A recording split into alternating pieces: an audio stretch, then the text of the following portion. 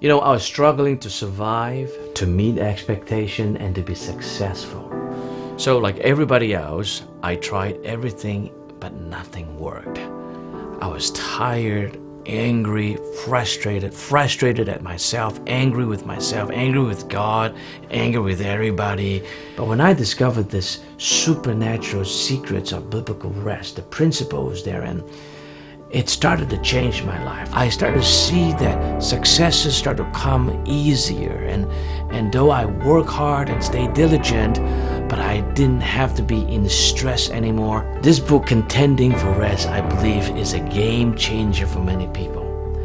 It'll set your life to a new trajectory that's going to be peaceful, healthy, and will bring you great success. If you just implement about 50% of what I propose in this book, I believe you'll revolutionize your life, your marriage, your finances, your career, or anything that you want to put your hands on. So I believe this book is for this hour, for this season, for the many of us who live in this era of great intense, performance-based, competitive-based culture.